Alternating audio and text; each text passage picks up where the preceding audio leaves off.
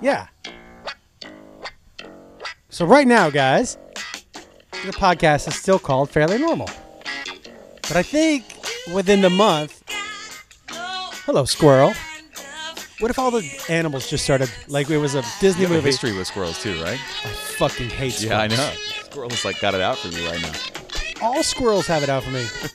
Do you know, I told you about that squirrel that used to hop from tree to tree when I was walking from my house to my car and throw shit at it. Yeah.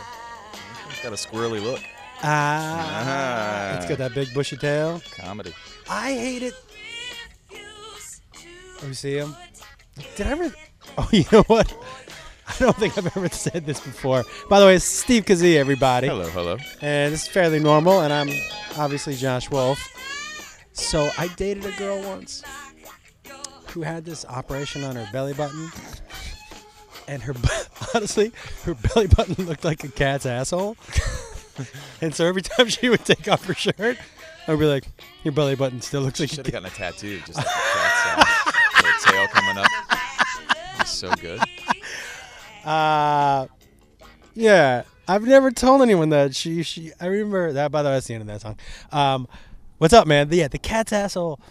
But it was somebody asked me. My buddy was like, "Is that gonna be a deal breaker for you?" I go, "No, it doesn't smell like a cat. It's like just kind of looks. To me, it's actually kind of a fun talking point. We got a couple gnats here at this table. Yeah, it's a weird like natty evening tonight. We could try to switch table. You want? Hey, listen, I'm not afraid of a few gnats. All right, you let me know. We're both so sweet. It is. Must be. But let me know if you want to get up and move it over to that table. Yeah, no, it's pretty portable. Stay away from that squirrel. Fuck, he's eyeballing me. By the way, we're out at a park. Because we're both homeless. Yeah. We are out at a park. I didn't want to take Steve over to my house because Jacob is coming down with something, and I don't want you to get the plague. I appreciate that. And your house is... Just chaos. Chaos right now. Just so much going on. So we're out at the park. Yeah. 2 grown men around a bunch of kids. Nothing suspicious at It'd all. be really weird if we had like a camera out. That squirrel is bothering the shit out of me. He really is like... Oh, you scared him good.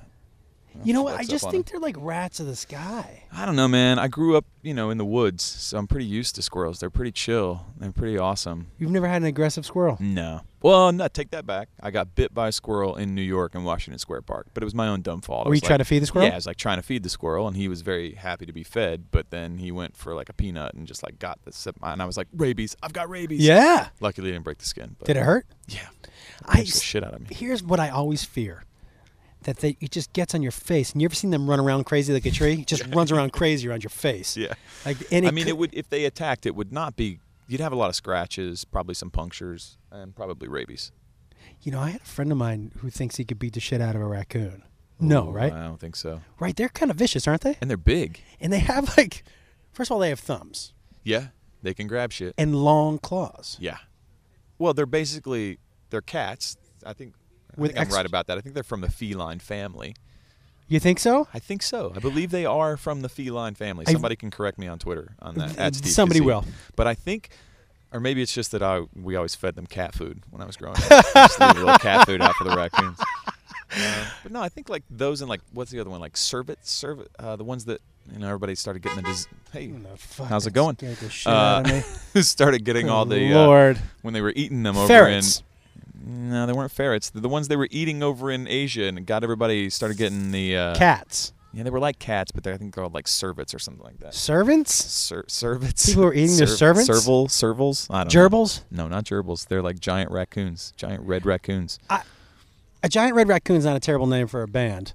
Oh, that's actually a really good one. I will tell you that, so raccoons, I think, could fuck me up.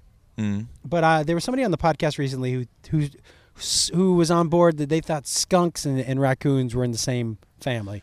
I'm not on board for that. I'm not on board with that. But I tell you, one of the most vicious killers in the sort of like suburban life world is possums. Those things are fucking aggressive and violent and will get out of here. Oh, dude, they will attack and bite the shit out of you. Okay, so So stay away from possums. Somebody had a possum and a baby Bjorn at Trader Joe's. Well, yeah, I mean, they can be trained very much like a raccoon can be, or not trained. They can be tamed, not domesticated. Right.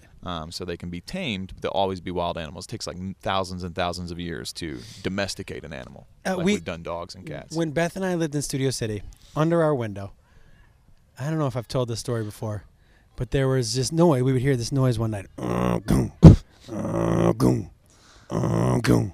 And I was like, what the fuck is that? Goom. I look out the window and I can't see anything. Goom. And I look down and it's two possums fucking. Wait, what? Two possums making that noise? Or Yes. That was it was the whack of them hitting. The whack of them hitting. Well, it wasn't them. The female's head was hitting the house, and one of them was making that noise there. So I'm like, this is fucking gross. And we're trying to sleep. So I open up the window and I dump water on him. Dude didn't stop fucking. Oh no, that's an instinctual ritual happening. But I was like, Beth was like, throw more water. I'm like, no, complete respect. Listen, you know what? If I'm fucking somebody and out of nowhere, God dumps a bucket of water on me, I'm like, I'm gonna stop. Yeah, I'm gonna stop. Something just happened. This is not the way it usually goes down. Let's pick up where we left off later. This dude had no quit in his game. Yeah. So I was like, well, but you grew up in the woods. I grew up like in the woods. So did you eat possum or squirrel or anything like that? Or did you know people? I've eaten squirrel. My grandfather actually used to. They would freeze squirrel brains, and then they just like put them in some milk, warm them up. That's not true. Oh yeah, That's not true. like squirrel. Like Steve, that's not true. Listen to me, like squirrel brain oatmeal. That's not true. No, I'm telling you, they like mix it up, put a little sugar in it so it tastes all right. And I never ate that. Good. I've Is eaten, that wait? What'd they do with the rest of the body? They eat that too? Yeah, that's like long gone. This is the kind of woods where you use every part of it. We'll keep the skin.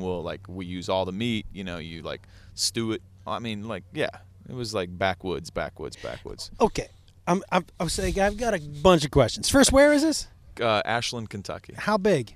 Well, the city itself is probably, when I was growing up there, I think it was like 25, 30,000 people Well, that's not tiny. in the metropolitan area. Yeah. But where I grew up was out in what's technically called like Boyd County or like Westwood, small little, so like Studio City to Los Angeles. Right. But in scale and perspective, much smaller and much more sort of local, rural.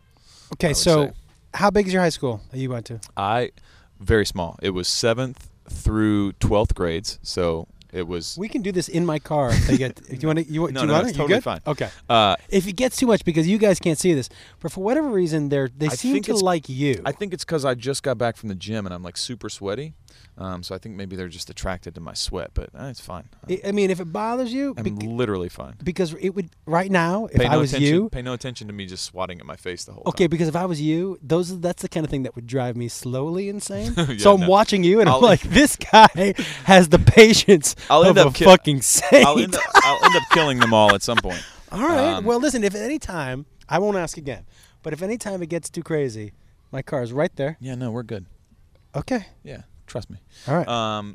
You've eaten squirrel brain. I've eaten no, not squirrel brain, squirrel meat. I've eaten deer meat. Me too. I've eaten pig's nuts. Nuts? Yeah, the testicles of a pig. How are those prepared? Slow cooker, barbecue sauce. They're actually pretty fucking delicious, if I'm gonna be honest. Okay, so how long? Some people call them Rocky Mountain oysters. Yeah, I thought those were bull nuts. Well, it depends. Yeah. So how long do you slow cook nuts? That's a great question. I don't know. This is the kind of thing growing up in Kentucky. You just sort of you just take it for granted. Somebody Hold be on. like, "Oh, here, have some." I'm gonna ask Siri. I'm gonna say, Siri. Oh, yeah. How long do you slow cook nuts? All right. Ready? Siri, how long do you slow cook nuts? I'm just trying to help you.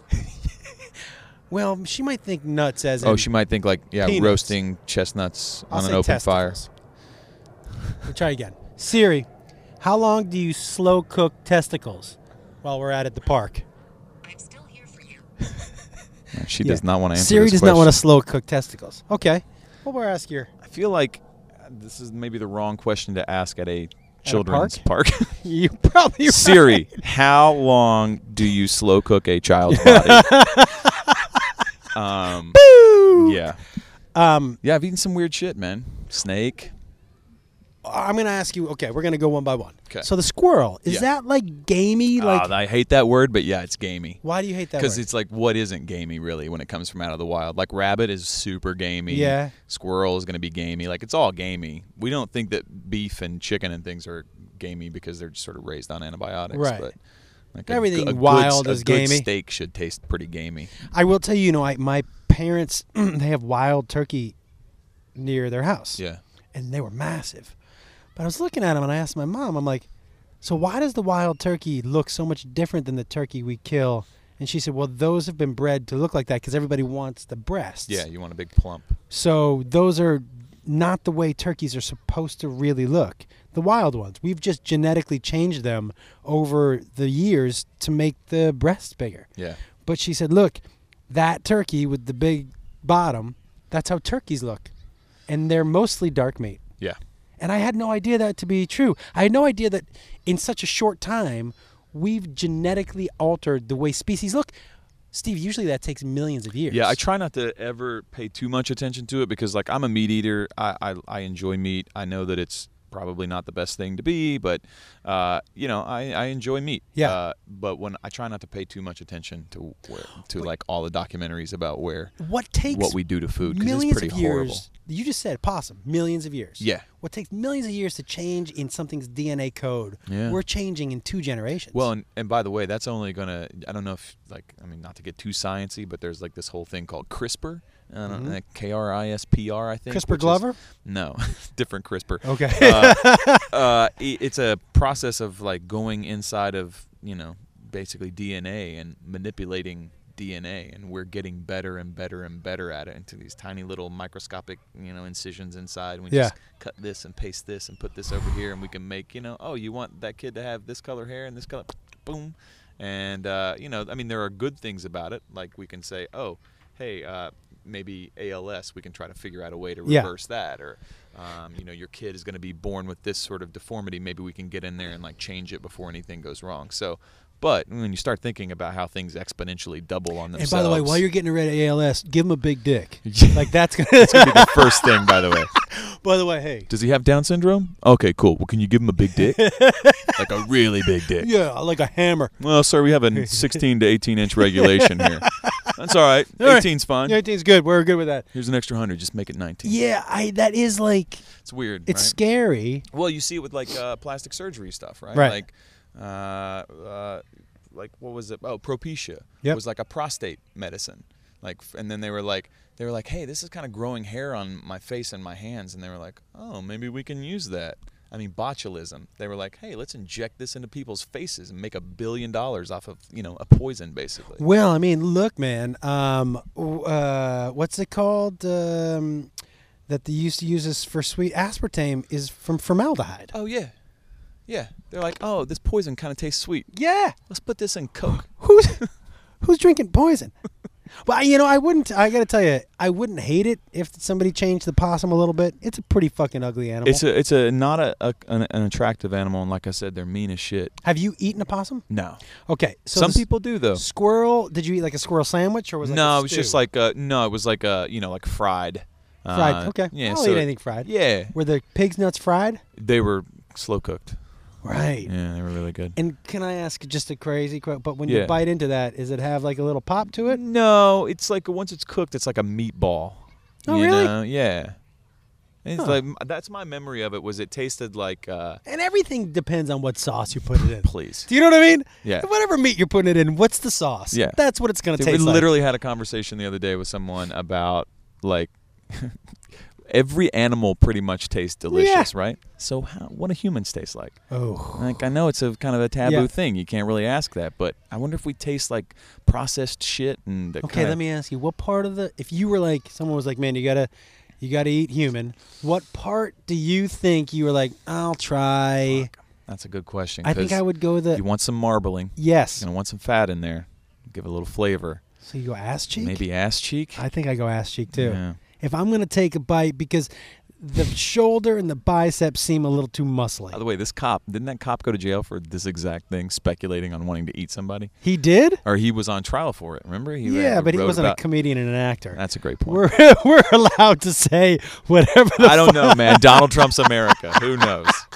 When people don't expect, you know what I love is when people are like, when you give your opinion on social media or whatever, and they're like, stick to Hollywood. Fucking actor. Stick to Hollywood and TV. We're not allowed to have opinions? No, not at all.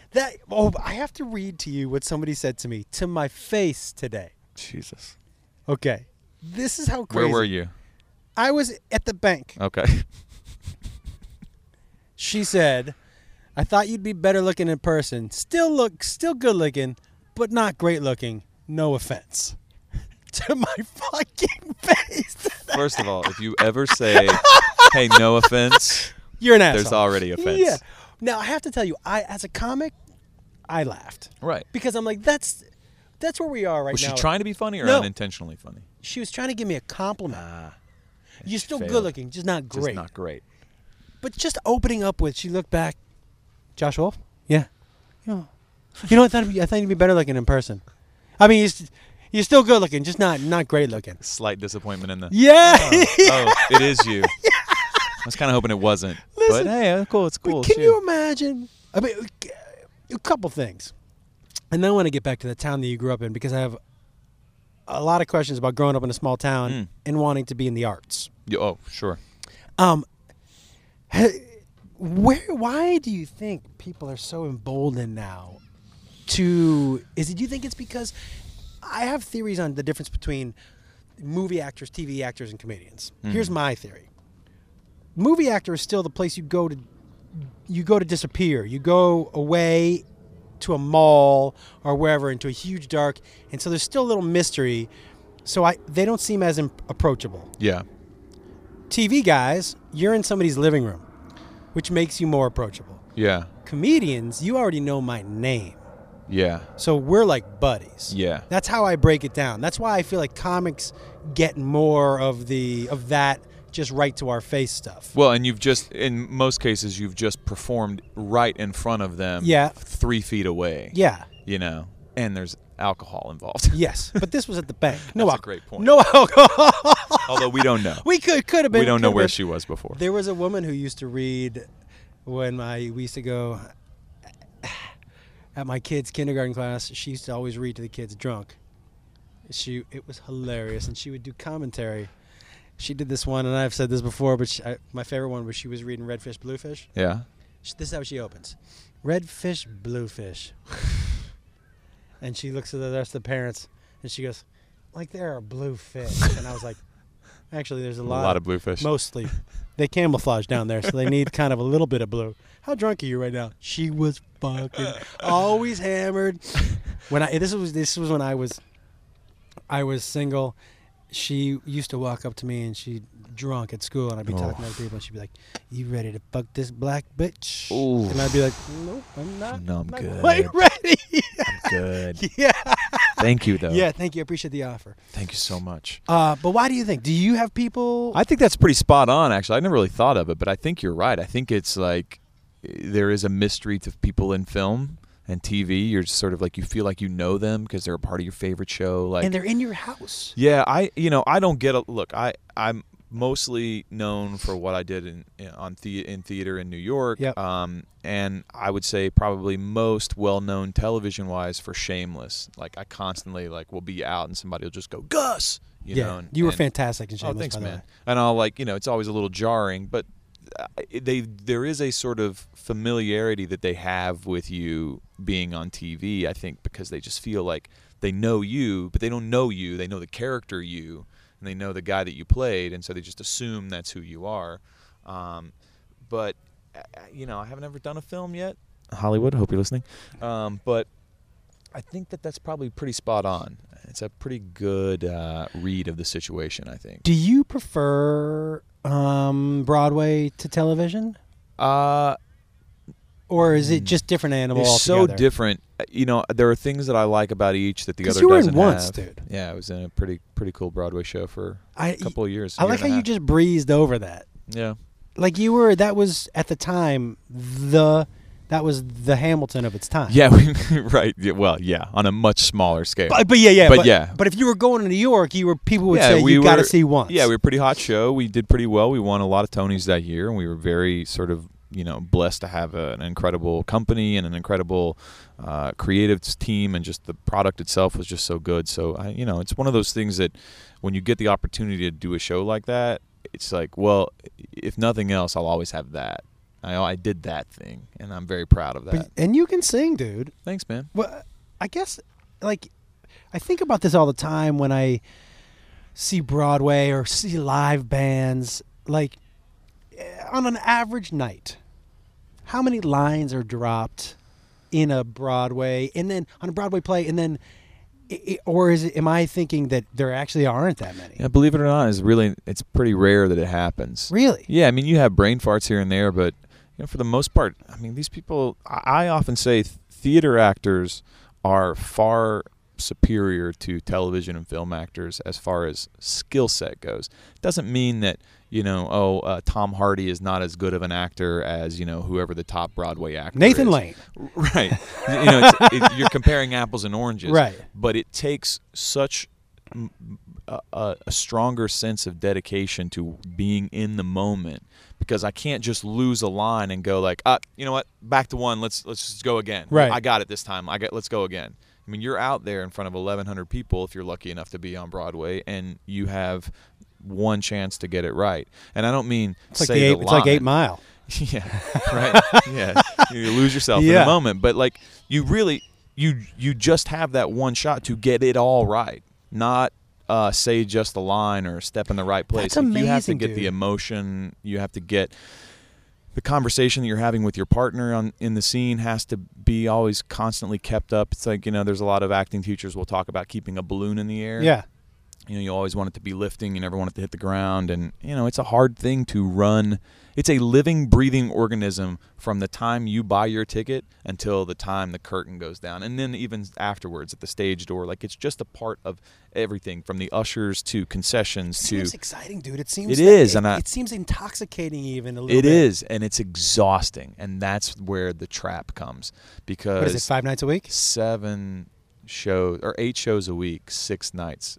So you do. Oh, that's a grind. Tuesday. Well, like a traditional Broadway schedule is a Tuesday night, 2 on Wednesday, Thursday night, Friday night, 2 on Saturday, 1 on Sunday afternoon. Well, that's why that guy from Hamilton had to leave, because I'm sure, especially with the pressure of that show, that it gets to be a lot. I blew my vocal cords out towards the end of my run-in once, and I actually was not able to finish my run-in once. So I actually never got a closing night in that show, which was really sad and depressing for me, and still kind of one of those things that like I just feel like I missed out on getting to close out a show. But I did that show for a year and a half, and I gave my absolute heart and soul to it. I bled, I sweat, I cried, I screamed, I sang, I did everything I could 8 times a week, and I had a pretty stellar record up until the end. And I lost my mom during that time, so I just went through Is that right? Yeah, it was a rough time. So it was a real sort of up and down, that whole experience. Okay. You mind if I ask you a couple questions about it? Not at all. Okay.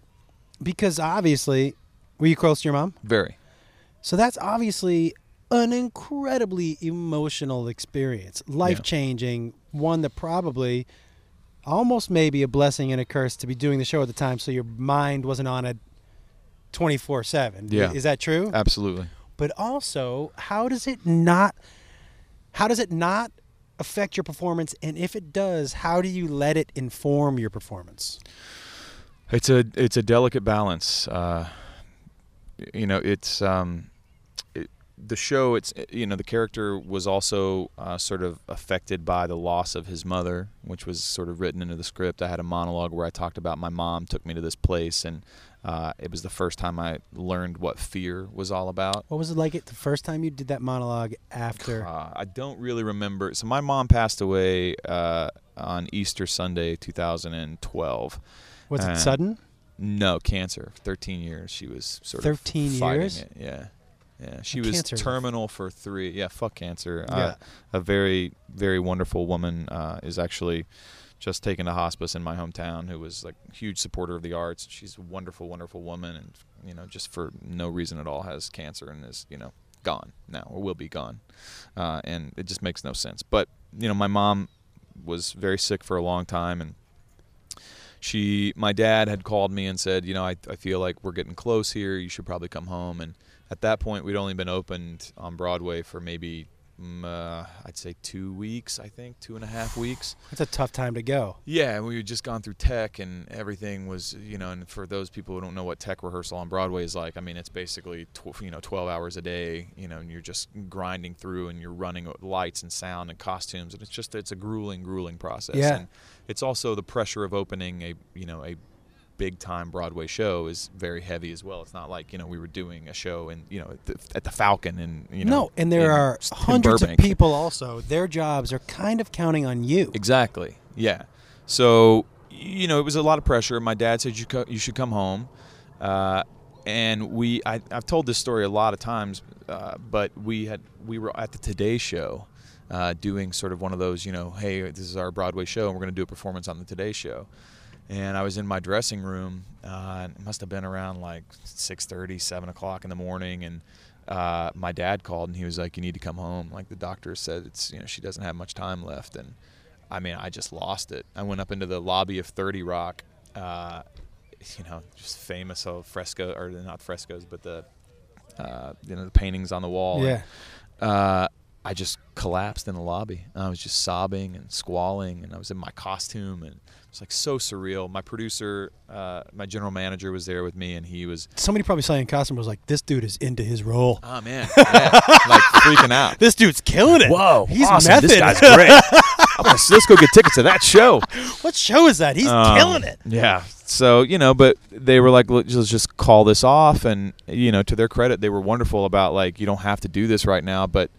I don't want to be like, oh, well, the show must go on. Right. But I couldn't get on a flight until noon. We were already there. My whole cast was there. We had all worked our asses off. And How do you put it, like, as a professional? Because that's not something you've ever dealt with before. You don't. What do you do? Dude, you should see. Do you have a clip of it? Yeah.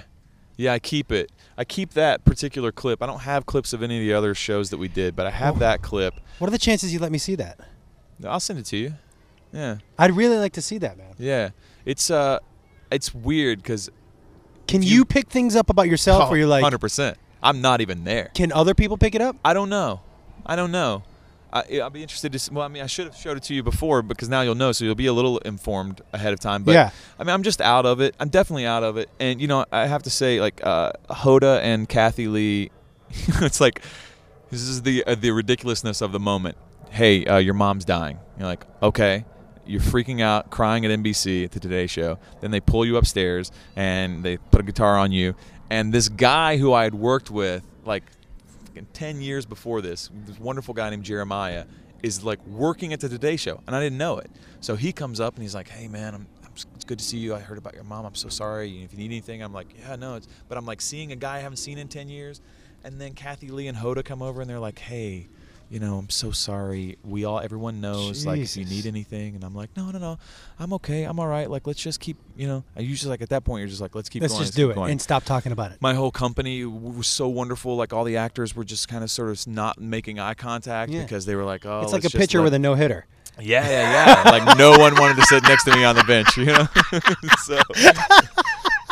So don't talk to him about it. And then we're playing, like, Falling Slowly, which is this beautiful song, but it's, like, so, plotting and sad and sort of like heavy, and you know that millions and millions of people are watching it, and you also know that like your mom's dying like 1,000 miles away, and it's just the whole thing was weird. We did it. I left. I got on a plane. I got home, and I just didn't leave her. I mean, she was already sort of. Is that the kid we were gonna boil? I think so. Yeah, slow cook it. It was this, weird thing of like I had just been on the Today Show.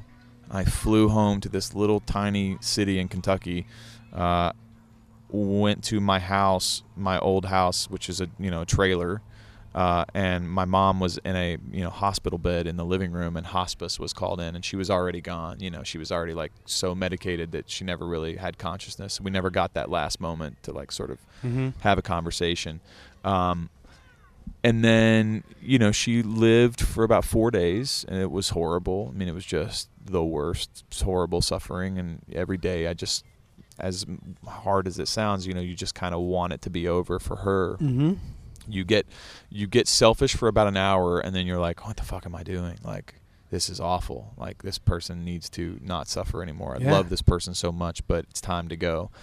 and you like instinctually, I want to write a book about this because I there's a lot of books on grief, and but there's just an absurdity to it all. There's like such What do you mean? like your parent is laying there dying, and your job, at least my job, was to give her morphine in her mouth every 2 hours so that she wouldn't feel the pain of it all, right? And so I had, for a long time, it was still in my iPhone, I had an alarm set for every 2 hours in case I happened to like pass out, because there was no sleep. You don't sleep, but you have moments where you kind of like just fall over, and then you're like, oh, fuck, what time is it? And, for 4 days, every 2 hours, I was giving her morphine. And, the hospice lady would come in and be like, how's everything going? And be like, oh, great, I'm still doing your job. Why didn't she do it? Because they don't. Hospice is a joke, man. I mean, I know a lot of people are going to take that the wrong way, but at least in my situation that I was in, there's no point in hospice Your being brothers there. and sisters? No. It was just me. My family was around, but it's hard. It's hard to ask anybody. At least I felt this way. It was hard to ask anybody else to take over that duty of. I just felt this enormous sense of duty to my mother. I was like, you gave me life. You had me inside of you for 9 months. You have raised me and gotten me to this point in my life, and I sort of felt like my job was to help her pass. You're not going to get any argument from me there. Yeah. Like I'm not saying it was your job, but you're not getting an argument like. I just didn't want anybody else to totally do get it, that, dude. Totally get that. And so it was just surreal. So she passed away on that Easter Sunday. So it was like, I think I got home on that Thursday. She lived for like 4 days. She died on Sunday night. Monday morning, went to the funeral home. Tuesday had the funeral. Wednesday got her ashes, and Thursday drove back to New York, and I was back in the show. Now, so you drove from Kentucky to New York With my mom's ashes, yeah. talking to her? Here and there, yeah. I still do. It's a weird thing. I was ashes curious. are a weird thing. Do you have ashes at the house? Again, it's like a totally ridiculous fucking thing. But do you have the ashes at your Yeah, house? of course. I've literally got my mom's ashes in a cute little urn with a picture of her. Can I tell you something? Yeah. So I have by my front door a mixture of ashes of my grandparents, my nana and my papa. So I had forgotten. My uncle had sent out an email after my grandmother had died. Does anybody want Nana's ashes? And I was like, yeah, I'll take some. And he was like, you mixed with Papa's. And I was like, oh, that's great. I'll take some. We're out to dinner in Hollywood, down on Melrose somewhere. And we're about midway through. He goes, oh, I forgot. And he reaches over and he hands me this plastic bag. And I go, what is that? He was like, there's no ceremony. It wasn't like in a cup or anything. He's like, yeah, that's Nana and Papa. And I was like, dinner? Really? This is where we're doing this? That's what I'm saying. There are moments where it's just so ridiculous, right? So I had a similar thing. Like, I had just gotten my mom's ashes back, and I was going to take them with me. Yeah. And her sister, understandably so, was like, I would like a little bit of those because I want to put them on her dad's grave. And so I was like, okay. Yeah. And I go and I like open the box up. How much are you supposed to give? And there's like a plastic bag. And then you ask yourself, like, what's the right amount? How much do I give? Yeah, what's the right right amount? I kind amount? of want a lot of these. Yeah. But then I was like, it's a fucking bag of ashes. Yeah. Like, it doesn't make any sense at all. You could have gone. But then you're looking at it and you're like, my mom's in a bag right now. It's so it's so absurd. Yeah. Because I was thinking the same thing, right? I was like, well, how much of Nana and Papa is he giving me? I hope he doesn't chintz on Nana and Papa. Yeah, right. Like I want my fair share on Nana and Papa. Right. But then I started to think, this is the stupidest conversation. He could give me a bag of dirt and be like, that's Nana and Papa. I'd be like, thanks. Yeah. And it still has the same sentimental value. Same exact. It's so random. I will tell you, I do have my dog's ashes too. My very first dog. And I got those just because they were like, what do you want to do with these? And I was like, what are the options? And they were like, well, we can basically throw them out in the trash, or you can have them. And I was like, well, I'll take them. Yeah. Why not? I'll take them. And so I've just carried these ashes around with me because I don't know what else to do with them. I've tried to throw them out, Steve. Can't do it. I can't do it. I've tried to throw them out. And this was my buddy. He was at St. Bernard, and he and I traveled Look, we drove from Texas to New York. We drove from New York to Seattle. We drove from Seattle to California. We drove from California back to Texas. Like, he and I did everything together for years. And my buddy, he was my buddy. Yeah.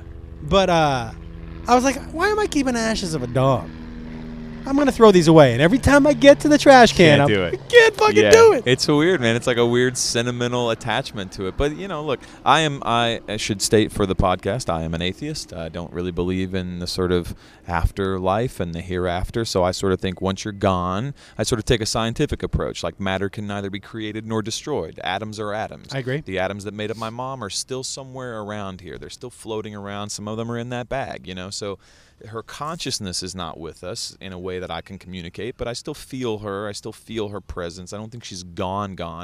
But it is weird to just have this thing that is, like... because you're not very going to get rid of those ashes. No, never.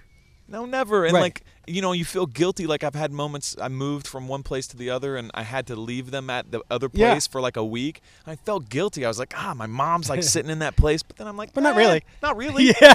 She's totally fine. Like, she's fine. Yeah. But you do feel like this Yeah. weird, like you just want to like hold on for whatever reason. But I'll have nights too where like, I'll smoke a joint and just turn on like Pink Floyd really loud and I'll like put the ashes on the table and I'm just like we're going to talk. Let me tell you about how my life's going right now. So it's like. Does it help you? Yeah, of course. Here's what's beautiful is that know that your mom would be so happy that you're still talking to her. Yeah, for sure. Do you know what I mean? Yeah. Like I thought about that because I talked once to my Nana and Papa, and I think this is ridiculous.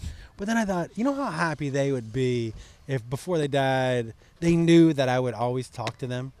Like, that is like a little something. Yeah. It is a little gift to know. And I'm with you on matter.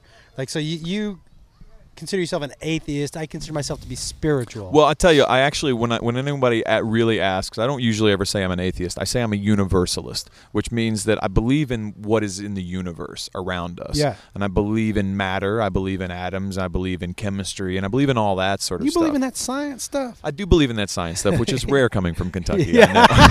I know. Shout out, burn, Kentucky. Got him. Got him. Now, take me through. You drive up. You have a show that night when you get in there? No. So I got in late Wednesday night. Yeah. I had a show on Thursday night. So I had about 12 hours to recover. That first monologue that you give Yeah. about your mom. First monologue, nothing. Like, walking onto stage was like the hardest thing I've ever had to do. Really? Yeah, because I was a mess. How raw? Must have been raw. Yeah, it's unfortunate too because, man, so much of who you are as a person is determined on your behavior and your attitude and all that. And I think a lot of people didn't understand at the time or didn't really know what I was going through. My mom was basically dying for 4 years. Yeah. So that's pretty much the time I got out and started working professionally. So my entire first 4 or 5 years of working were sort of always tinged with my mom's dying of cancer and I'm the stresses of back home, and I let it affect me in ways that I think sort of brought me across as not the person that I wish that I had come across as. Give me an example. What do you mean? Like a little bit of an asshole to people. Were you just short? Short. No Testy, small talky. Not really. Don't get close to people. I'm socially awkward a lot of the times around people. I feel a little withdrawn, a little introverted, and I think when you're seen as an actor, you're supposed to be an extrovert. And, yes. Shaking hands and always on, and I just wasn't that way. But in this show in particular, and I didn't realize it until much later, but I was struggling really bad with depression and anxiety and stress of just losing a parent. Not to mention all of it that comes along with being in a Broadway show. Yeah.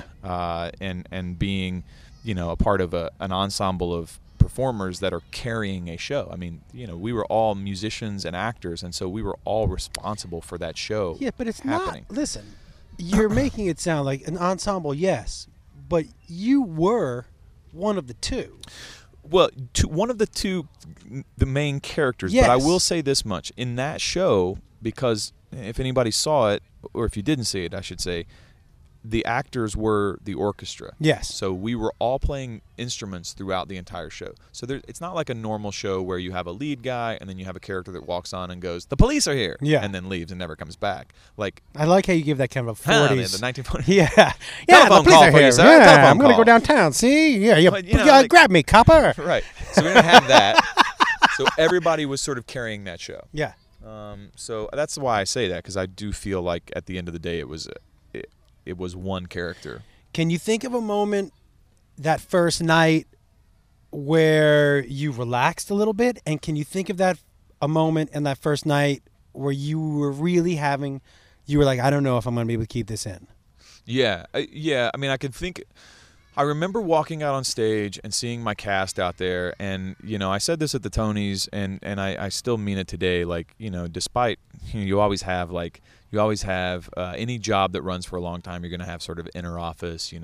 Somebody does something you don't like or whatever. But at the end of the day, those human beings that were in that show were incredibly supportive, and I said lifted me up during that time. But they did, in a lot of ways, they would just give you a look that let you know, like, hey, I got your back. If anything, if you fall down right now, I got your back.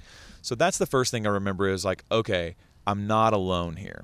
That must have been when you lose the matriarch, your mom. Obviously, a lot of us are very close to our mom.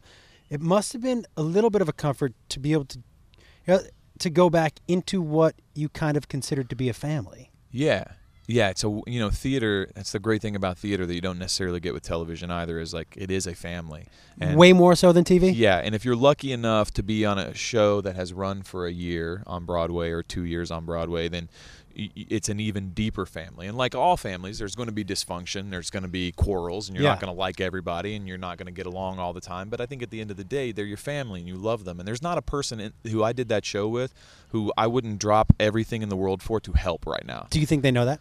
I hope so. Maybe not, because I wasn't very good at showing that. Have you ever, man? Have you ever made a phone call to anybody on that show and been like, I realized this years later, what you just told me. I was going through a tough time, and like if I came across, I just want to apologize. Yeah. Or have you ever done anything? I'm not saying you need to. I'm just curious has that ever like something that you would think maybe I'll do that someday? I haven't. There were a couple of times where I didn't sort of put my best foot forward, and I would, write a company email basically saying my apologies. And but it was hard, man. I was really going through it, and it'll be 5 years coming up in April of next year, so it's been 4.5 years. And in that time, I've realized just how much all of that affected my behavior as a human being, and sort of didn't allow me to be the person that I would always think that I am, or that I would choose to be. And the pressure got to me sometimes, and depression is a bitch, man. Yeah. You hear people sort of throw around depression. You hear people go like, "Oh, I'm depressed." Real depression is a fucking bitch. Yeah. And I had never known what that was until about a year after my mom died. Really? Yeah. Oh, dude, I was manic after she passed away. Is it a slow, gradual? Yeah. So she passed away in April, like I said, Easter Sunday. Within a month, we had the Tony Award nominations. Then the following month were the actual Tony Awards. So the show won. A bunch of people won. I won. You're on this high. The show's a hit. People love it. You're just going crazy. You're like, oh, man, I'm in a hit. We're in a hit. Like, his show's a hit. Yeah. And you get kind of manic and, like, weird. And then the next day, you're just on the floor, completely depressed. And you don't know how you're going to go on with your life. And you feel like everything's a sham. And, somebody's going to find out. Somebody's going to see that you don't deserve that award and you don't deserve this show. Yeah. And, like, so you have this, like, competing up and down. But for the most part, you're just manic. And then once it all went away and it was just me in my apartment and it was quiet, that was it, man. I mean, I fucking hit bottom. I was so depressed, because when you can sort of run away from grief. I talked to a surgeon. This guy was one of... By the way, surgery doesn't do it. Huh? Did he tell you? Okay, because if Yeah. he did, you paid him too much money. No. This guy was a trauma surgeon. And I said to him, I was like, how do you deal with the stress of your job? Yeah. Because you lose people every day. Every day somebody dies in this guy's business. Mm-hmm. And he was like, you know what, man? He was like, you have to deal with it. That's the first thing. But there's a time and a place. He goes, and I put it in a little jar, a little like mental jar, put it on a shelf, and then when I need to, I open that jar, I deal with it, and I move on. And I let it be done. And my problem was I just wasn't dealing with the fact that my mom was dead. How did you deal with it? Therapy and stuff like that? Therapy, yeah. I did a lot of cognitive behavioral therapy, which for me was perfect. I sort of went into this weird thing where I got a lot of health anxiety, which is pretty common when somebody dies of a disease, Yep. someone close to you. You sort of project that disease onto yourself. And so it was just like you're faced with your own mortality. You know, when I was there with my mom as she's taking her last breaths and she's dying, and she's literally dying, like a human being is dying in your hands, and you feel it all happen. Gee. It sort of slams your world into perspective real quick. You're Yeah. like, oh man, like that's gonna happen to me at some point when you see it like that. And so because of that, I was just like every little thing. I was like, oh, I'm gonna die. I'm gonna get cancer, skin cancer. What's this mole? What's this? You know, and you just start spinning. And so I was really like suffering a lot with like health anxiety and that sort of like health related depression. And You so- didn't go on WebMD, did you? No. It's sort WebMD of avoid is that. like- sort of always avoid that. WebMD, like as soon as you type in, you're like, my toe hurts. Cancer. I'm gonna die tomorrow. Yeah, no. That's WebMD's like the worst thing Oh that could have my- ever happened. I went on WebMD high once, dude. Oh, no. And I just went into Beth. I'm like, there's some fucking shit really wrong with me. And Yeah. she's like, why?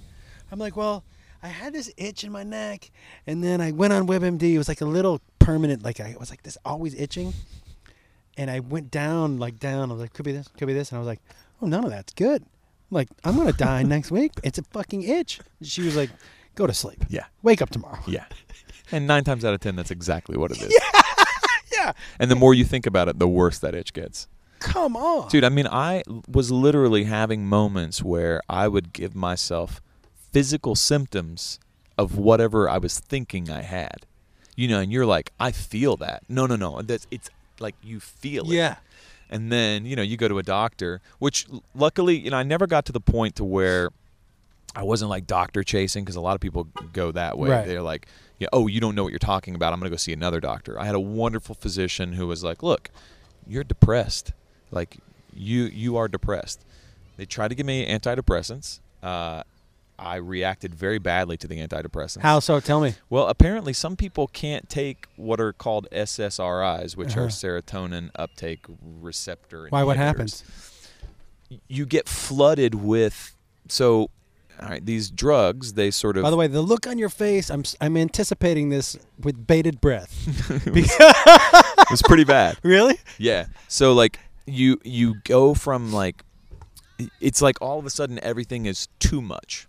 So, again, Like you're... what? So the point of antidepressants is they cling to your serotonin receptors, right? And they keep you from sort of flooding your system with like panic or dread or any of those things. So they can kind of level you out a little bit. They Right. inhibit your serotonin receptors, right? Serotonin boosts you. Yep. So they inhibit. For some reason, when I took, it was Lexapro that I took, I was just like, I felt like I could take that back. I felt like I could chew through like 16 walls made of steel. Like I had just grit and like wanted to just Wait, you felt like super strong, superhuman? like the Incredible Hulk. What's wrong with that? Well, because you can't live like that. I Why not? You wake up in the morning and just wanted to like break stuff. Wait, and- were you angry or you just felt strong? All. Like Everything. you didn't feel like the Hulk. You felt like a supervillain. Yeah, everything on like 1,000,000%. Sad, 1,000,000%. Happy, 1,000,000%. Angry, 1,000,000%. Horny, 1,000,000%. Really? Like you were just like crazy. You just wanted everything. So it was like super manic. So I went to the doctor. I How was long like, did that happen? well, it was right around the 4-week mark when you're supposed to be leveled off Yeah. at that point. And I went to the doctor. I was like, I'm not leveled off. My anxiety is only worse now. And she was like, yeah, that happens sometimes. Like, Did some you audition people- like that ever? No. I wonder God. how good you or bad you would have been. That's always my fear, by the way. You know, it's like, like I know people who like smoke up and then go audition for things No, I or couldn't like do that. smoke up and like go work. I've gotten never high been able and to do gotten that. worked out. Well, that's basically every day. Yeah. High at the gym working out. Yeah, It's me a too. Great, Yeah. It's a great workout. Oh, it's the best. But like I have a professional line that I won't cross. If Yeah. I'm working on something, I won't ever smoke. It's just not, that's just not a line I want to cross. what's interesting is so I pot, by the way. yes, Just, I at my figured late everybody was clear. shows, I never run an early show because I never want to be high at the beginning of a show. But a late show, I'll usually take an edible about midway through, so I'm high at the meet and greets. Yeah. I try not to be high on stage because it gets a little goofy. Well, you've seen me on stage. Yeah. You know what's odd? You've seen me on stage twice, but you've really seen me do two kind of experimental sets. Yeah, you were working on both sets. And by the way, the one was at Gotham Yeah. Comedy Club. Yeah. Which, isn't it on 23rd? It's on 26th. Yeah. Because when that whole thing was happening that night, I was like, oh, God. That was right across from Gotham Comedy Club, but I guess not. But it was right in that area. Yeah. You've. It's interesting. This is why I equate, by the way, your Broadway with comedy, which is why I've always been more like if someone was like, I auditioned for some Broadway. They did that Buddy the Elf thing. They had me audition for Buddy the Elf and shit like that. I would do Broadway. I think that intrigues me more than TV and movies. Yeah. What I love about that stand-up, and like with the two sets that you've seen, especially the Gotham one, which I had a full hour and 15 minutes maybe I did. Yeah. I love the freedom. I love the immediacy. I love jumping out of the plane with a parachute in my hand. I hope it works. Yeah. I love all that. Like, that's what I love about the live stuff, which is why, and you can't hide anything on stage, which is why I'm so intrigued by being flooded with that much emotion and somehow making it that emotion be part of now your new character. Yeah. That's why it's amazing to me. Listen, I've done some stand-up in bad ways. And in a way, like I said before, I was very happy that stand-up was there because for that hour, I could forget. Forget, but not let go of. Do you know what I mean? Like, it was still informed how I worked. Yeah. That's why doing that live for how many more months is fascinating to me. Yeah, I mean, that was just the beginning of the run, so it was a tough time. That particular night, the first night back was so strange. I don't remember a lot of it. I remember moments, like flashes here and there. I remember. Do you have any on video? No. When I walked off stage that night after we did the curtain call, I got 2 steps off stage and I just fell down in the wings and I just cried. Yeah. And I just laid there and cried. And my leading lady was very sweet and comforting at the time. And my stage managers and they were all pretty wonderful about it. I had done this is nowhere near on the same level, but I was doing a one-man theater piece about me and being a single dad and my kids. And in the piece, I was talking about how my ex kind of held the custody of my 2 oldest kids over me. Yeah. And I always, the reason I didn't date for a while is because whenever I would date, she'd be like, well, if you date somebody, I'm basically taking the 2 older kids. Oh. And it was really difficult. So during that time of that show, I had written the show before. She had taken the kids. So I remember the same thing happened to me. I finished the show, and the whole show was about how I wanted to fight for him and how I wanted, I would do anything for him and how, as happy as I could be, that still cloud hung over my head that she was in control of something that was super important to me, the most important thing to me. And they had been taken, and I remember that same thing. This is why, it informed. I had done 2 shows before, a little gap, and then this show, same show, with completely different real-life information. The real-life information was they were really gone now. Yeah. And it changed the entire, what I thought. I thought it changed the entire show. What Beth said to me, when she saw it, she was like, that one was so much better. You were so much more available. And I go, but yeah, you knew. She was like, everything you were supposed to feel, you felt, but in a deeper way. I guess that's what I'm asking you. Like, Well, did that acting- happen with you? Yeah, I think acting is the best kind of acting is when you can find honesty. And I don't mean to sound all artsy and like, oh, I'm an actor, but when you can find honesty in the emotion that you're trying to convey to an audience, because basically that's what your job. This goes back to like hanging out around fires and like after the hunt. Right. I always think about like the one guy or the one girl. After the Hunt would be a good name for a podcast. That's great. You've been out, you got a couple of buffalo or whatever, you Yeah. come back to the cave, you're like cooking it up, and there's like one guy or one girl who was like, you guys, we were out there, and this buffalo comes and he's like telling the story, right? Right. That's where this came from. What I do, what actors do, that's where that came from, storytelling. So your job is to convey the emotion of a situation to the people who are watching you, and you want to be as truthful to that as possible, almost like you want to be the mirror of the emotion you're feeling to the audience so they can look and see that emotion and then register a feeling to it. So if I'm in love on stage and I convey it in a truthful way, somebody in the audience goes, I recognize love and now I feel. Or if you're in a fight with someone, an argument on stage, if you feel it and if it's an honest argument, the person in the audience goes, oh, I'm uncomfortable because I've been in that situation. I feel that, and there's a relation to it. So I was able to. I'm not method. I wouldn't say I'm a method actor. Like I'm not glad my mom passed away, and I'm not glad that I went through all of that so that I could feel it better. Right. But when you know what it's like to lose someone, you can honestly convey what it's like to lose someone. And when your partner is a good partner, a good acting partner, and they're giving you the same thing, you can't help but be giving a great performance because you're getting the emotion you need that informs your emotion back to that person, and it becomes this like synergy between actors, and the audience can't help but relate. You know what I'm saying? So like that's a very heady sort of look at it. And by the way, that's not all acting. Like clearly there's some acting that's just like show up, stand on the line. You stand on your mark and say your line and move on. But I will. You know what's interesting? You said that that the people in the audience relate to the emotion on stage. Do you know there are a couple stories that I tell on stage that I feel that, but the one I'm working on now, the one you and Michelle saw at the Laugh Factory, I see the most because that story. I hope I'm about working at the phone sex line. Yeah.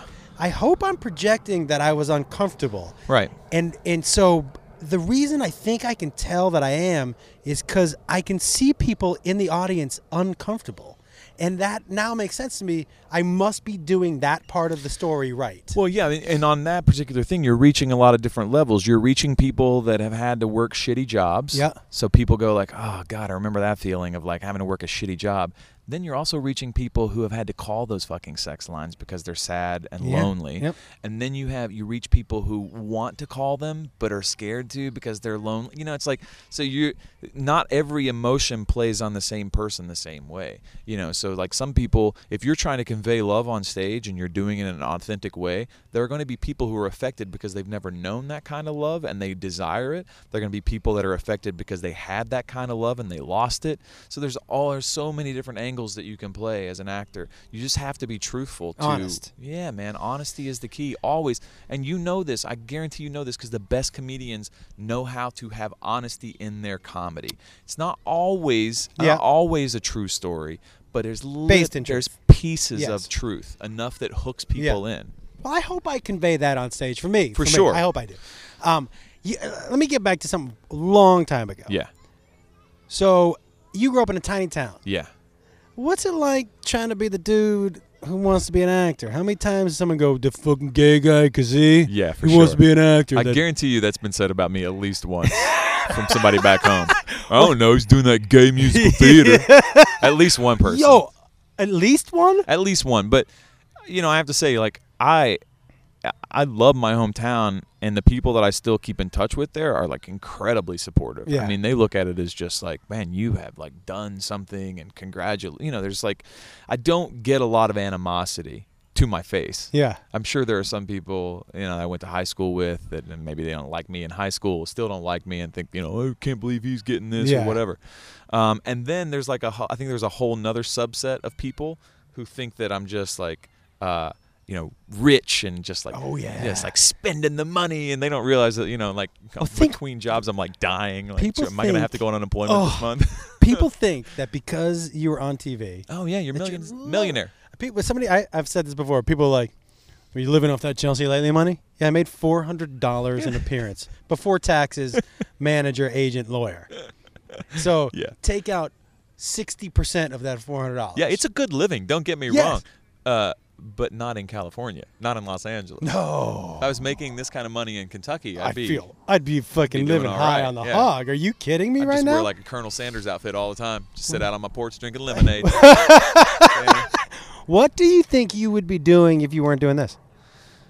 Well, let me ask you another question. I think I would have been a teacher. Me too, by the Yeah. way. Me too. Yeah. But for me, it would have been like a coach.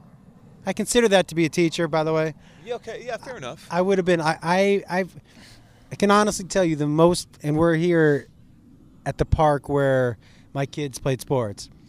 I can honestly tell you that these fields, not in a competitive way, in a pure joy way, were top 5 happiest moments of my life.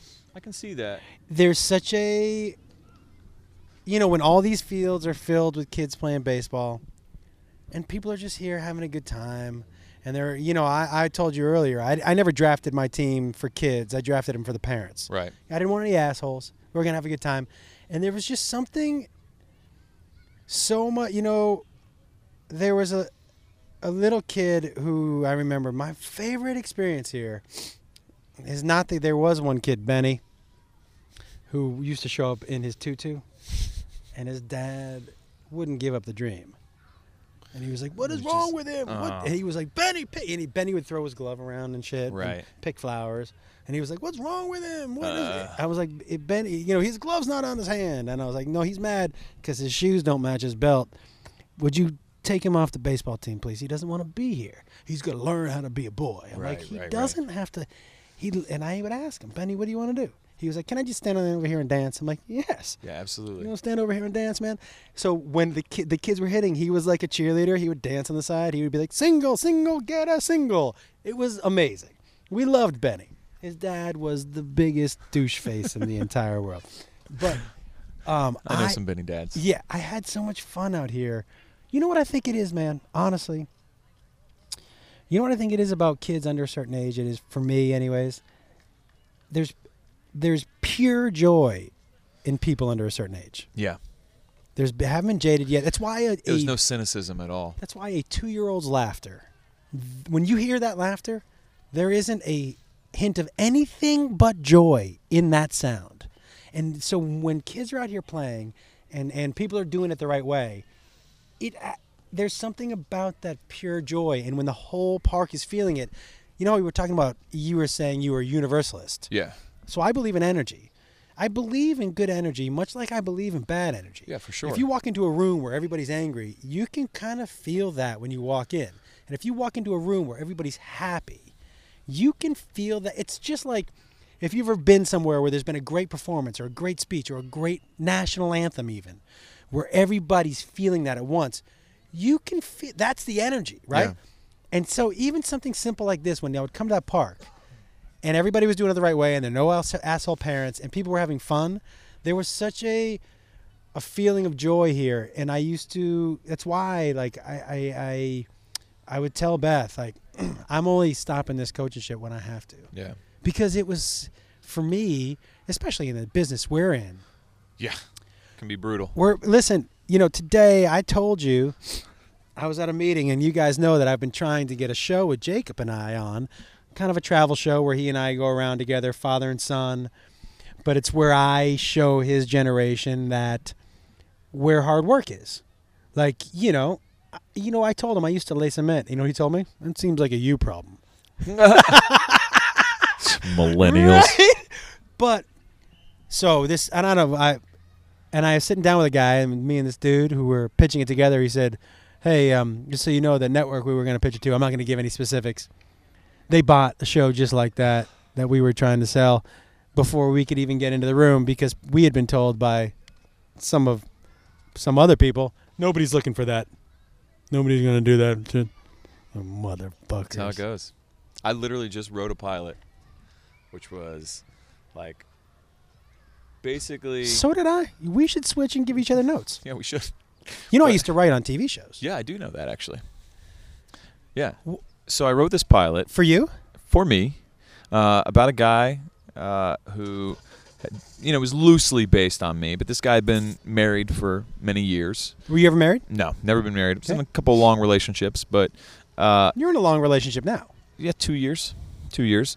The guy gets out of his marriage. They have a divorce, and then he sort of is faced with dating in this digital age, right? And that Mhm. was the whole premise of the pilot, and it was going to be about his next 5 years, Yeah. what the because everyone has a 5-year plan or whatever. So I write this pilot, whatever, getting ready, getting it all finished up. I get an appointment last week. It's basically the pilot that I've written, basically down. Oh, you mean you got an audition for Got a an pilot? audition for someone else's pilot, which is basically the idea that I had been working on for the past 6 months. And I was like, oh, God. There's no... And you just know at that moment, you're like, well, this one is already picked up to be produced. Mine's not going to get produced. Not true. Uh, I can tell you this. it's so damn close, man. I know. If it doesn't get on... And to be fair, Yeah. theirs is much better. Oh, okay, then fuck it. It's so much better. Fuck it. I was like, God, those guys are really funny, man. This what is do gonna- you think your... Okay. What do you, as a performer, or do you consider yourself a performer? Yeah, I guess. I mean, I do a lot. I'm a musician, a singer, actor. Yeah. Okay, Entertainer. As an entertainer, tell me what you think your biggest strength is, and tell me what you think you were like, I wish I had a little more of this. Oh, I think my biggest strength is probably music. If you give me a guitar, Performing it yeah, too? if you give me a guitar and a microphone, I'm at the most at ease that I will ever be as a performer, as an entertainer. I wonder why that is. I don't know. I don't know if it's just that it's what I've been doing the longest. I mean, I've been playing guitar since I was 13. So what, 27 years now. I've been singing since I was 6, as far back as I can remember. I think I sang before I spoke as a child, but I never really knew how to put that towards a career until much later. But I think maybe it's just because it's what I'm most comfortable at. Yeah. But the thing that I wish I was better at is writing, because I have a lot of good ideas, and then when I try to go to get them on a page, I sometimes struggle with just getting the things out the way I want. I've written a couple of pilots. One I thought was really good. I got the same sort of thing. Took it around, even to my management agents. Those people, they were just kind of like, it's a little specific, And I was like, well, yeah. That's what we want it to be, by the It way. is Specific is good.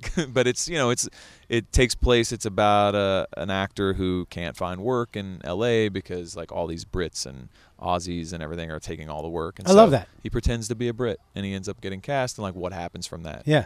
Thing. Do you know there was a guy who used to call into my old podcast who thought blind people were faking it? So Well, Stevie Wonder is. I know people think that. And so he was like, I go, well, pretend to be blind and see if whatever.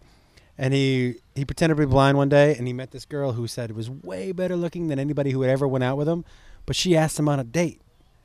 And he said yes. And I go, you're going to have to be blind for however long this relationship happens. And he was like, I'm willing to be Right? blind. So there's consequences to these actions, right?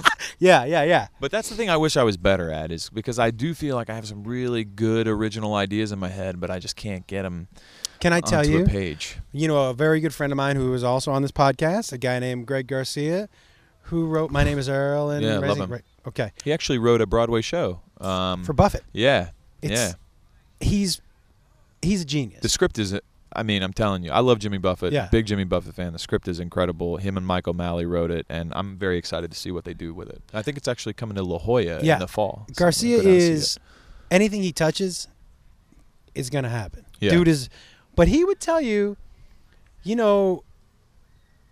obviously not everyone's going to be a great writer, but writing is that one thing. My guy who taught me how to write, my writing class, he was like, look, your first 15 scripts are going to suck, so just start writing. He said, and everybody in every class I've ever taken, writing is a different skill. It's not singing. It's not hitting a baseball. Yeah. You're basically born that good. And you Yeah. can get a little better, But nobody's going to teach you how to sing like Stevie Wonder. That's what I always say. You can either do it or you can't. You can always learn how to get better. Yes. Writing is different, man. Writing, you can really teach yourself by reading. If you go, okay, this is the type of thing I would like to write. You get that whole series and you read scripts. Read and be like, oh, okay. And use that as your Bible. And I'm telling you, because you're a smart dude and you're intuitive, writing is something that you can learn, especially when you get structure and story down. Beth, my wife, she just directed a movie in Atlanta all summer. Yeah. And she has an innate ability to, and I would tell you this is what her natural skill is. Her natural skill is that within the first 5 pages, you care about who you're reading. Right. To me, that's a skill I don't have. But when I read a script, I'm like, you never read 10 pages of a script and put it down because you're hooked. That's like a skill that's invaluable.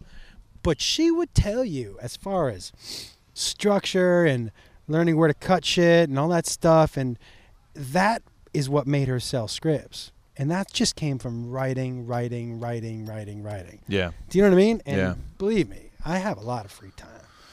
Yeah, that's the thing. I do as well. I'm not very. I guess that's the thing. I'd like to be more productive with my free time than just sort of sitting around waiting for a job. I try to do so, and this is what I have Jacob on the schedule too. Like, I write a list of 5 things every day that I'm going to do for my career.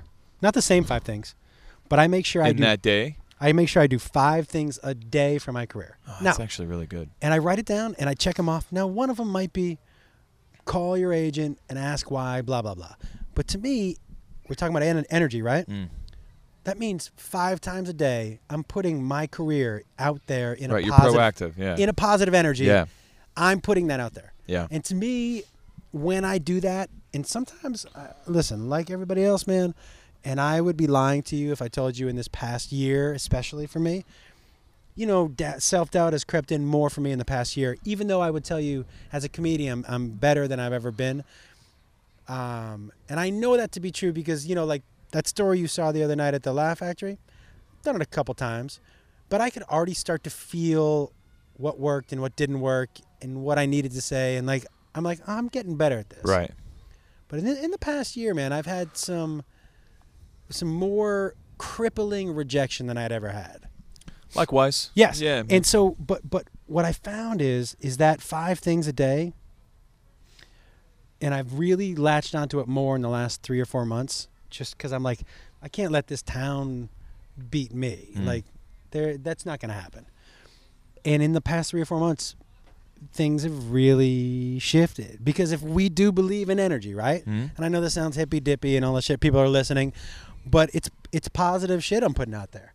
Tell me something good. That's why I like. Dude, that it's like song. but you know what? It's like this. If I yell at you, you're going to feel something about that, right? Yes. So that's me putting negative, you can call it whatever, intention, energy towards you. You're going to absorb that, and it will affect you, probably in a negative way. Yes. It's just simple, it's simple science. Again, for all those people. Yeah. I believe in science. But even little things, even little things, man. You ever get a text from somebody you haven't heard from who's just checking in on you? No. Okay. Never. Actually, that's not true. No, actually, I do. Yeah, I get them occasionally. But you're like, well, that's fucking nice. Yeah, it is nice. Think about how. So, I consider that to be positive energy that I'm putting out. All that stuff, man, to me comes back. Like, I would challenge you for 4 months, do those 5 things a day. I'll do it. And tell me, like, just to fucking see. And have one of the things be like for an hour. And writing is a real bitch because sometimes you write, you sit down and you go, nothing. I got nothing. And what my teacher would say, type nothing for an hour if you need to. Get your fingers moving. Yeah. Even if you free flow for an hour.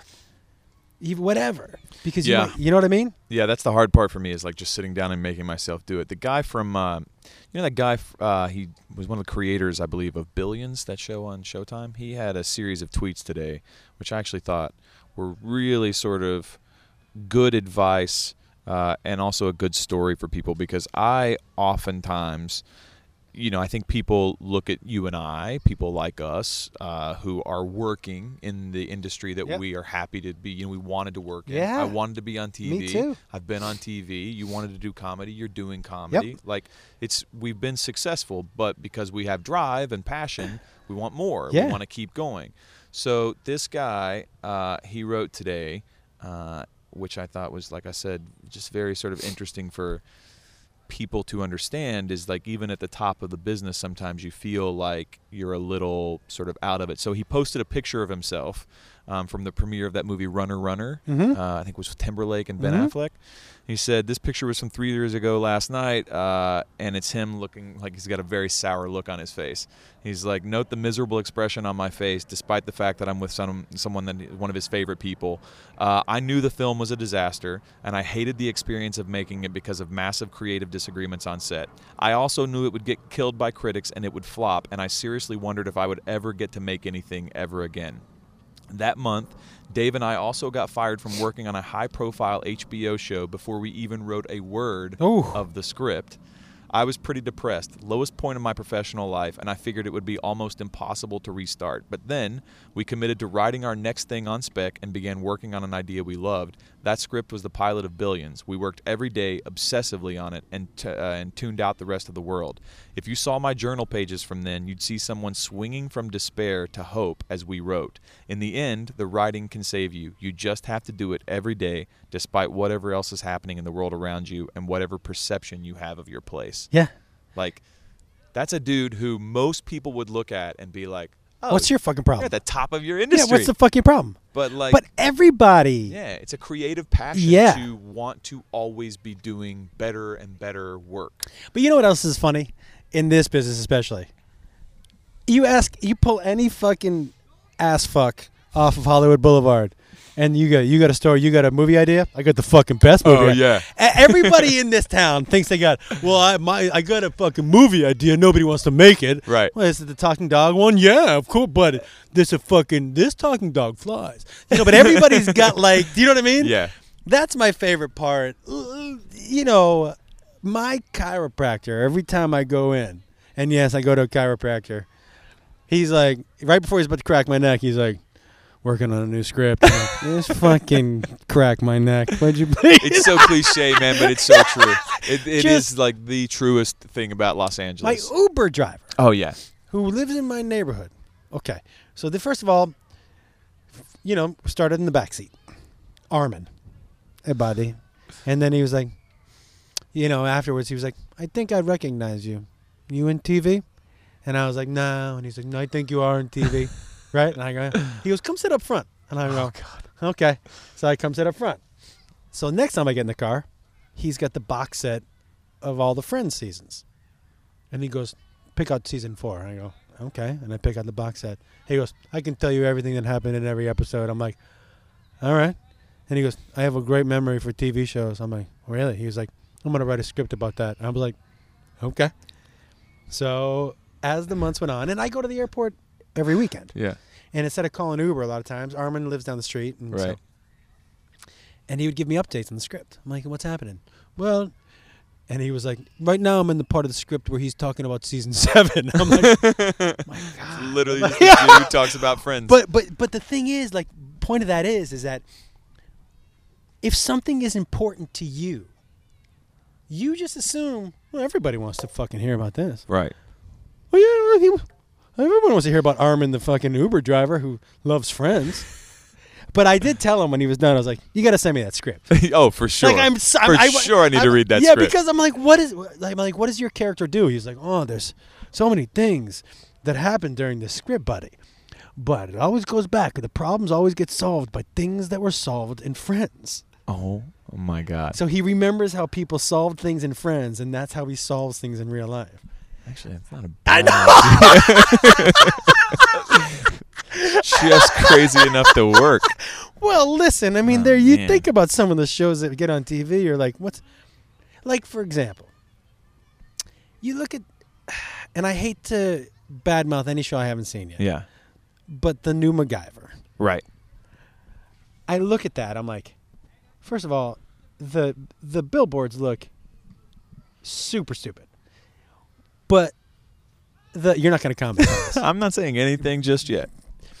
But the actual clips, I'm like, this, first of all, the kid looks 18. He looks pretty young, Lucas Till. Good actor. Yeah, whatever. Good actor. But are there no more original ideas? Well, look, this is the problem, I think, with what's happening without Don't we have direct... My Uber's got a great script. They don't Right. want to do that one? Right, but the thirst right now, that's what the kids all say. Oh, you're Thirst? thirsty. You're thirsty. Oh, she thirsty. She thirsty. The thirst right now is for nostalgia, right? It's this weird world we're living in. We were talking a little bit before we started this about, let's make America great again. Like, let's go back to this time. Let's go back to this time. Let's do this time. Oh, let's go. I want to go back to this. Oh, you remember this? Remember that? Remember this? And so we're sort of like locked in this world of like nostalgia, Right. almost to the point. Last night in the opening of the Emmys, Jimmy Kimmel did this cool little bit, and there was a lot of funny stuff. But at one point, they just had the A-Team van drive by, and I thought to myself, like, first of all, how many people actually know the A-Team van? Right. But like, I knew it, and I got super excited. I was like, "Oh, the A-Team van! Is B.A. Baracus coming out of it?" my God. Right? Yeah. So like, we do live in this world, I think, where people want like nostalgia. They have this sense of like wanting to go back and like relive a moment in time. It's unfortunate because then something like Breaking Bad comes along, which is so original Yeah. and so interesting. Come on. That it shifts the paradigm a little bit, and everybody goes like, "Oh." But the problem in our industry is everybody goes, "Well, let's make the next Breaking Bad." Yes. What do you got that's got drugs in it? Yeah. How many more vampire movies can we do? Right, exactly. I will tell you, by the way, do you watch Walking Dead or Fear the Walking Dead? I watch Walking Dead, yeah. You haven't got into Fear the Walking I Dead? haven't got into that yet. Oh, there's I a got yo- so much TV. there's a young kid on that show. What I love about those shows, in Breaking Bad too, is they allowed all the characters to change. Yeah. For the actors on those shows, it must be like, because you're not doing an episodic. You're not on CSI. And by the way, if I was on CSI, I would have loved to have been on a show that ran forever and played the same. Making that kind of money? Yes. You kidding me? But you also have Any to say day. the same, play the same person all the time. Yeah. My cousin is Scott Wolf. Oh, yeah. And so Scott, well, on Party of Five, he got to change. Mm-hmm. But he said on most of the shows he does, the challenge is playing the same person. And I know he's like, I know it's fucking acting problems and nobody wants to hear it. But you'd like to be challenged when you wake up and you go to work. The thing about Walking sure. Dead and all these things is they do challenge you because you allow Breaking Bad, the characters get to have arcs and change and all that shit. But I think those shows people see as risky and people do their jobs out of fear out here. But the truth is they also have the biggest reward. MacGyver, there isn't going to be the high... MacGyver's never going to be a 10. No, but it's going to make a ton of money. It's going to get a lot. I mean, look, NCIS, a show that I did before, my mother's favorite show. I know, She I just loved talked to NCIS, Polly Perrette. right? So she loved that show. Loved it. Yeah. Middle America loves that show. I mean, I'm sure people in Los Angeles and New York love that show. I've never seen a minute of that It's show. probably never going to win like all the awards, but it makes a ton of money Yep. and people love it. So it's entertainment. So I'm not a judgmental person in the sense that I'm like, "Oh, you can't have this. This is crap. Let's get it off the TV."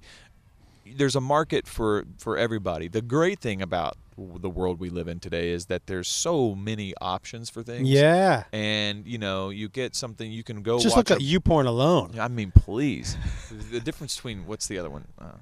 X. Which no, one? Hamster. Xtube? Xtube, RedTube? yeah. X-Hamster? Or Red- I got a bunch of I them. don't Big know. Naturals? Big Naturals. Oh, Big Naturals. I don't really That's go my for go-to Big on my Naturals. joke. Big Naturals is not really my website. Oh, no? Nah, I don't Can I think tell you, so. I looked on Jacob's website on Oh, his God. His search history? search history once, Oh, and he Jacob, was on no. roundandbrown.com. And I was like, Fair that a enough. boy. Fair enough. Yeah, why not a little dabbling into a little bit of everything. Little roundandbrown.com. Jesus. Roundandbrown.com, good for him. I mean, listen, there are worse things he could have been Googling, for sure. You know what? I've never had a hang up with him seeing tits or hearing dirty humor. I always shied away from violence. I was like, I didn't need that images in his head. But if he saw a tit when he was 13, Oh, I was love like, your joke about him seeing the boob. It's Oh, yeah. so good. I don't know. I don't want to ruin it because people may come and see you do comedy someday. But it just from me to you, I love that joke. You like that It's good. joke? Yeah, it's good. Okay. I had there's so many Jacob jokes that I have, and he only dislikes one of them. Which one is the one he doesn't like?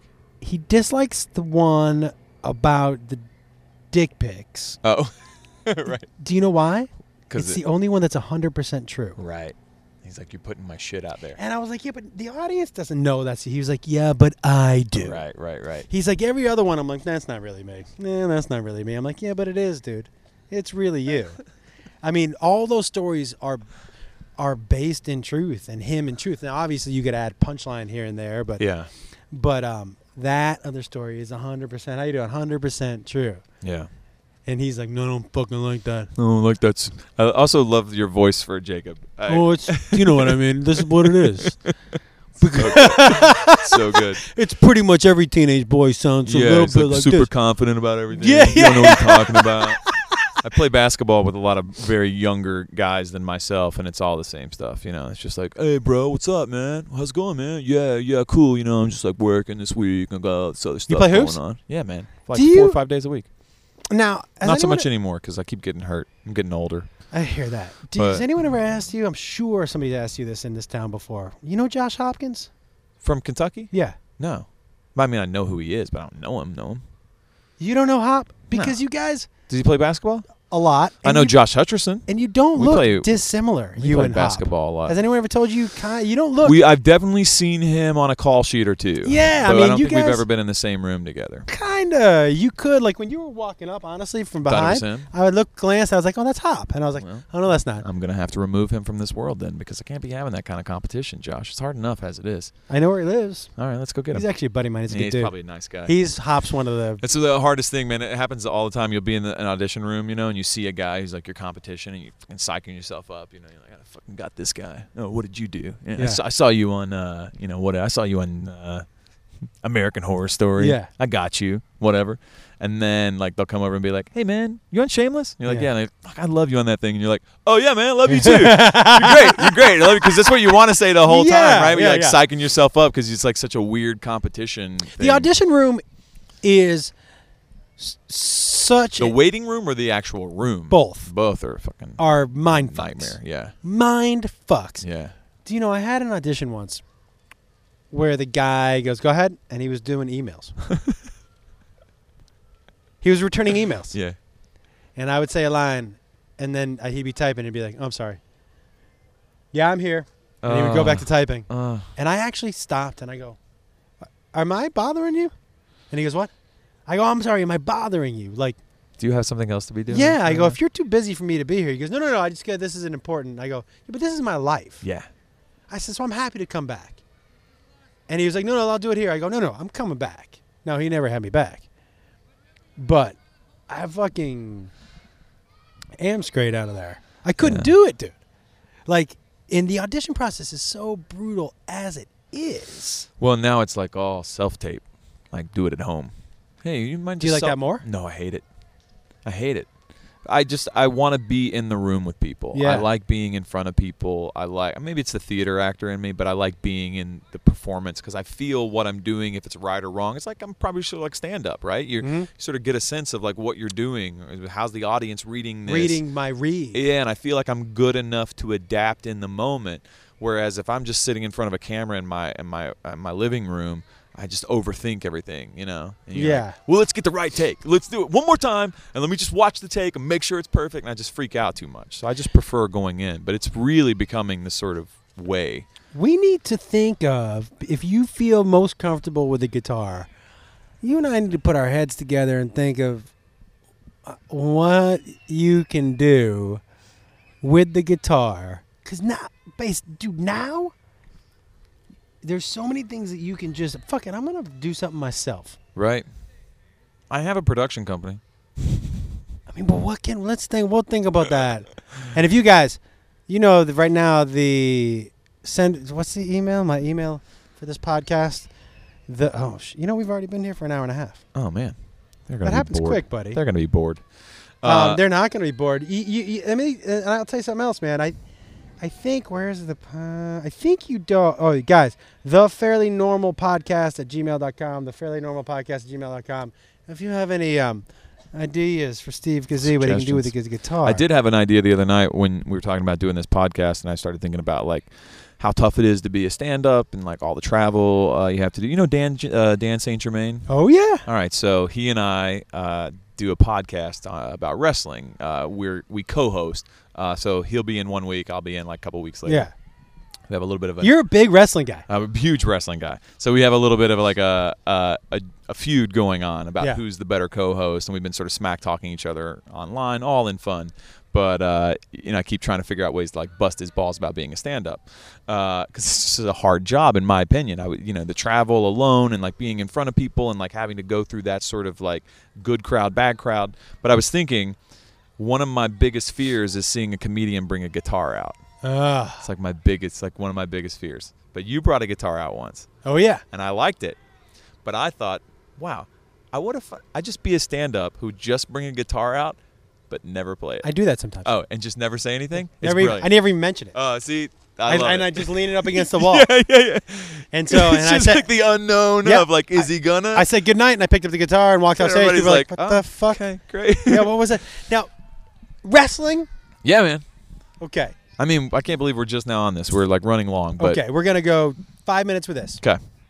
Wrestling. Yeah, You and I know you're an intelligent dude, and you understand that it's entertainment. for sure. What is it that you think why it's such a phenomenon? Because I look at it and I can look at it objectively, and I don't get it. Mm-hmm. And I don't get it only because I guess I'm like, it's because I'm not invested maybe in the storylines, and I do think like he's a genius. Vince McMahon is a fucking billionaire genius. Yeah, for sure. What do you think? Why do you think people get so invested in it? What do you think it is that hooks some people so hard? Well, it is having spent a lot of time around the wrestling world and the community itself. It goes back to what I was saying earlier about storytelling. Like, it's all about storytelling, and that's not just like. By the way, because Freddie Prinze Jr. was on here with me, and he's a huge, huge, yeah. He is a fucking huge WWE guy. So listen. There's more than the story that's just being told in the script or the backstage edits, and 90% of them are horrible actors. It's not about the acting. It's the story that they tell in the ring through a performance, a choreographed fight, right? And there is something so pure and simple about a 2 count that gets people emotional when you want your guy to win. And when that arm's up for the third one? 1, 2. Oh, kick out, right? It's like basic comedy. Yeah. It's 1, 2, 3. Like it's that kind of thing, right? 1, 2, hit him with the punch. Boom. Move on. And when they do it right, man, and you've got 110,000 people like we had at WrestleMania in Dallas. And everyone goes, 1, 2, kick out, and the whole, oh, God. Or like, Shane McMahon jumped off a 40-foot cage and went through a table, like. That's pretty, like by the way, that shit is 38 years amazing to me. old, Yeah. Right? So it's that on a lot of levels. It's also just wrestling fans get a really bad reputation for being dumb. Like Colin Cowherd always calls them booger eaters, which is, look who's talking kind of thing. But he will really get on wrestling fans. A lot of people get on wrestling fans for being stupid. But when you go to a wrestling show, it is one of the most inclusive and loving and wonderful Everybody's groups having a of good time, people huh? you've ever been around. They don't care if a wrestler's gay. They don't care if a wrestler's black. They don't care if it's a woman. They don't care if it's this. They don't care if it's that. But the women are taking off. Women are taking off huge right now, and like in some places like Lucha Underground, the women and men wrestle each other. Like there's no sort of like, oh well, you can't wrestle a woman because that might look weird. Right. The WWE still has to follow, I think, some corporate guidelines because you're going to get people writing letters. Why'd that man hit that woman? But I'm all for equal gender wrestling. Like it's all performance. It's athletic ballet at the end of the day, and these people work their asses off, and there's a lot of pride in it today. It's not what it was in the 70s of just like big sweaty dudes like smacking each other around and like hokey storytelling. Like these guys work hard. Although Ric Flair, still loving it. I want you to give me, and then we'll get out of here. Okay. Your top 5 wrestlers of all time. Top 5 of all time? Yep. Andre the Giant has got to be on that list just because. Do you put him at number 1? Culturally, no. I wouldn't put him at number 1. Your favorites, not like culturally. I'm talking about. Oh, my personal favorites? Yes. Oh, okay. Let's see. And by the way, George the Animal Steel. Ooh, that's old school. He was one of my favorites. Like growing up as a kid, he was one of my favorites. Do any of your? We'll ask if you think any of your top 5 belong in the top 5 of all time. Okay. Ultimate Warrior. Yeah. Definitely. Yep. Dusty Rhodes. Mm-hmm. What is that? 3. Stone Cold Steve Austin Mm-hmm. and The Rock. Okay. Yeah. Now, I will tell you, I used to watch wrestling a lot. And if I had to do a 6th, Yeah. Roddy Piper, Okay. for sure. I go Macho Man, Okay, great. Roddy Piper, Yeah. Ric Flair. Okay. You don't like Ric You like Flair. old school. I love Ric Flair. I love Ric Flair. Yeah. Yeah. Andre the Giant. Yeah. And I like John Cena. You like John Cena? Yeah. I like how you had to whisper it, though. I like him. John I like John Cena. And I think I like John Cena the most because who he is outside of the ring. Yeah. And I know how many Make-A-Wish things he's Like done. 500 or something like that. And like Over 500. And I also know how demanding his schedule is. And still, for him to still find time for that, to me, I put him on the top 5 of any list just Yeah. for that reason alone. Like, Yeah.